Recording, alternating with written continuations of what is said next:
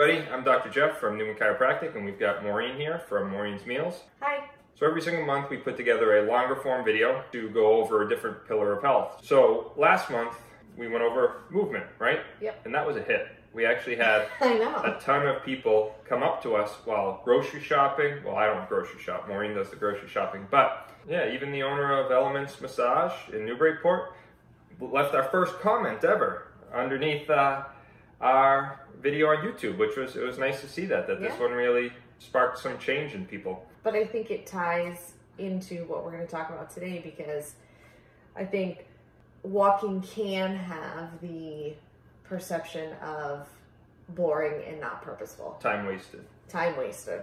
Yep. Why would you walk when you can get there so much more efficiently? But Yep. I think we have found that it's had some real impact and value in terms of our ability to sort of relax and decompress. Yes. So and just embracing that. yeah, so today, nowadays, it is seen as like a badge of honor to constantly be doing stuff. Mm-hmm. Like if I were to tell you or a patient, they say, well, what'd you do this weekend? Well, I sat around and did nothing. Oh, I was wicked busy. I was going all over the place. So Yeah. what sounds more, like what makes me sound better? The person that isn't doing anything or the person that's doing a ton? We've really developed this mentality in society that we need to be doing something to feel like we are providing anything of value to our day, right? Which isn't the case. And what's interesting about that is I've been thinking about it lately, is we've had a lot more sort of relaxing weekends than we're used to. Yes. Right? Which has been very refreshing for us. Yeah. But I was thinking about it just the other day, because historically in the past, and my dad always, gives me a hard time. He always calls us the Go-Go Gilmans, because we're always on the go and going here and going there and keeping busy. And when I stopped to think about it the other day, I realized that it was so much of a just distraction from things that were going on in my life that I didn't want to deal with. It was my need to constantly be going was definitely an avoidance.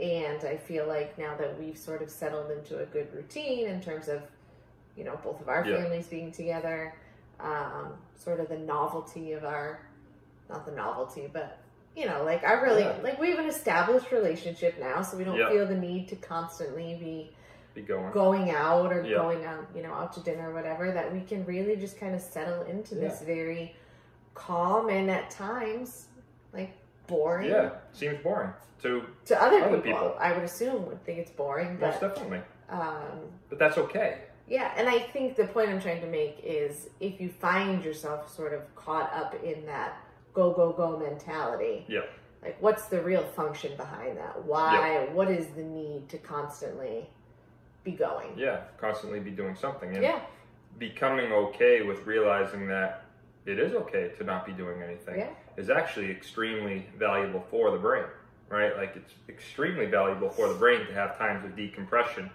and times that we would most of us, I feel, would kind of feel guilty after, right? We tend to feel guilty, or at least I do, in times of boredom or when I'm feeling lazy. Like I'll even attach the term lazy, I had a lazy day or something. Well, I didn't really accomplish much, but there I go, just saying I didn't really accomplish much, but I kind of feel a little guilty about it, but you shouldn't. And what we really noticed with the movement one we did last time with the walking is that when you walk and you have really set aside that 20-minute time frame that it takes for me to get to work, that 20 minutes of walking really goes to show that even though you're walking, it's still 20 minutes of time that the world didn't end, right? So like there are faster ways to accomplish like transportation, right? There's faster ways to get to work because we feel like we need to do so much. But if I take the longer time and it takes 20 minutes, everything still turns out to be okay, right? So there's times where that monotony or that not always using that time-saving option actually helps allow the brain to relax a bit and be in a much better frame of mind. And I think when you can get into the right mindset about it too, and I definitely know that in the past when I've been walking, my mind is on how much of a waste of time it is, right? I'm thinking about I should be doing something else. But if you can sort of let that go and just really sort of be in that moment, I find that a lot of my like creative thoughts in terms of what I'm going to do for the boys or for the family or with school or with work, like there's a lot of ideas firing. Yes, and that waste of time feeling ends up going by the wayside once you truly do get into the habit of enjoying it, right? So there's really that time of that movement really allows you to get into that state of flow, right? When you were looking about flow, of getting into this nice mindset where the creative juices are really going. You're in I've actually found that during, especially walking or during activity, the blood flow is so efficient, right? It's going up to the brain, it's firing off your brain, but you aren't overly taxing your body, so you can really get the creative juices flowing. And some of the best artistic work or best therapeutic work takes place while moving, right? And that flow is really that balance between doing something that isn't too strenuous, but also challenging your mind to be able to accomplish the, right? You work on flow with you talk about flow with your students, right? Yeah, I mean, it has a lot to do too with sort of your passions and giving yourself that time to develop that passion. And I think if you can sort of change the purpose of what is normally perceived as a boring walk and more as a time to cultivate your passions or to think deeply about something that you care about, then I think the impact of that walk takes on a new meaning. And I'm lost. You're lost.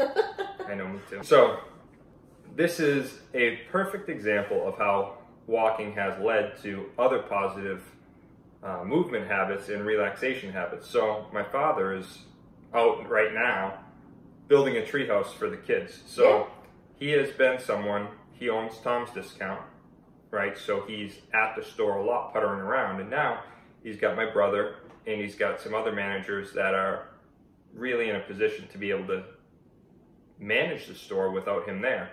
And now he's had a hard time finding other things to do to keep himself busy. So he's now been walking to work, which is awesome after the walking video that we put together. And in that time of walking, he's realized, because of that relaxation time, that there's a whole bunch of other stuff that he's been able to brainstorm about while he's out there walking to work. And he's decided to build a treehouse for the kids. So he's out there right now building a treehouse for the kids. So he's in his flow state. Yeah, he's in his flow state. So he's out there building a treehouse right now, cutting up 2x4s, building a treehouse. But that walking snowballed into, or kind of domino affected into, his ability for better brainstorming, better mental flow, and better creativity possibility with his just by walking. Just by walking. So we've seen, I think, between the two of us, the benefits that walking, specifically walking outside, has had on our lives and on our parents' lives. Yes. Right? So your parents have been walking a lot. My mom's been walking a lot more. And I think it's something that we're trying to establish good habits with for the boys. So that they don't have to, when they're 60, 65 years old, figure this stuff out. Right? We're creating this foundation. For the first time, because a lot of people come in all the time that don't seem to have strategies. Strategy, and understand that it isn't a waste of time, that there can be some real value and purpose to walking. So you've been really good, and we're very fortunate to have this nice trail to kind of cut through. You've been very good about taking the boys out and, walking down to Ana Rosa's or walking to the office. And I think in particular, we try to use that strategy when we notice the boys being very unsettled. So it's really a springboard of when they're really rambunctious in the house and you can tell that they're getting edgy with each other. We'll send them outside, and like them being outside, they're able to move around, which then calms those nerves a little bit and allows them to get in a more relaxed state. And then the walking that we do out in the trail, that is a larger level or a bigger level of that ability for them to do yes. that. That's what you're getting to. Yeah, that's what I was going to get to. Instead of always just sort of opening the door and shoving them outside yes. and go run around, there's more of an intentionality in getting them outside. So yes. now they're because they have the tendency, I think, to get outside in that high level, that like hyper aroused state. Yep. If they're just kind of running around, yep. can be maintained. Whereas if you go on a nice walk in the woods, yep. you know, the purpose is obviously to calm their bodies. And we have found, I think, sort of consistently that them being outside and being out in nature yep. has an incredibly calming effect on them. Big time. And that's really one of the things that humans have always been more relaxed when they're tinkering out in nature, right? So you see the kids, and we went on a walk yesterday. We walked all the way over to this area where there's like a frozen little pond area. It just pools up water. And we were taking rocks and we were throwing them on the ice, and they were just feeling the rocks, finding the rocks that they wanted, and they were all throwing the rocks onto it, seeing if they could get it to break the ice. And they were really becoming more creative in their mind, and those creative juices were flowing. They had moved out there, which had turned them into that more kind of critical thinking stage. And then they look at a lot of the sticks or the branches and all that, and they tinker around with a lot of that. And then, especially humans, we do well when we are focused on building stuff with our hands, right? So the hands are extremely valuable, so that tactile experience. So we went out with that purpose. We got to do some creative stuff there. We ended up going to the office, printing out some coloring book pages of Pokemon, and then we walked all the way back, and they were in this entirely different frame of mind than they were an hour prior. And it wasn't even, excuse me, that they were tired or fatigued from walking. They were just calm. Like, they came and they sat at the table and they just calmly colored. But it wasn't the same as if they're tired and they're not as engaged with each other. Like, there was great conversation happening between them. I view tiredness as whiny and anxious.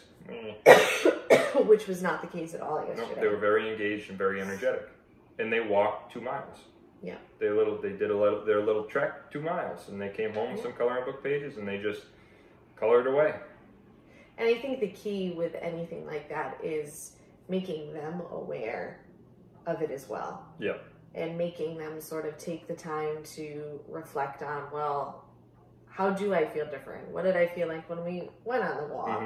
What's different now that we're back home? So that they can start to see the benefit of using those types of strategies. Yeah. And I really think it's valuable to continue to allow them to have those times, because too many patients now, too many people, they just are so caught up in the fact that I sit down and I color.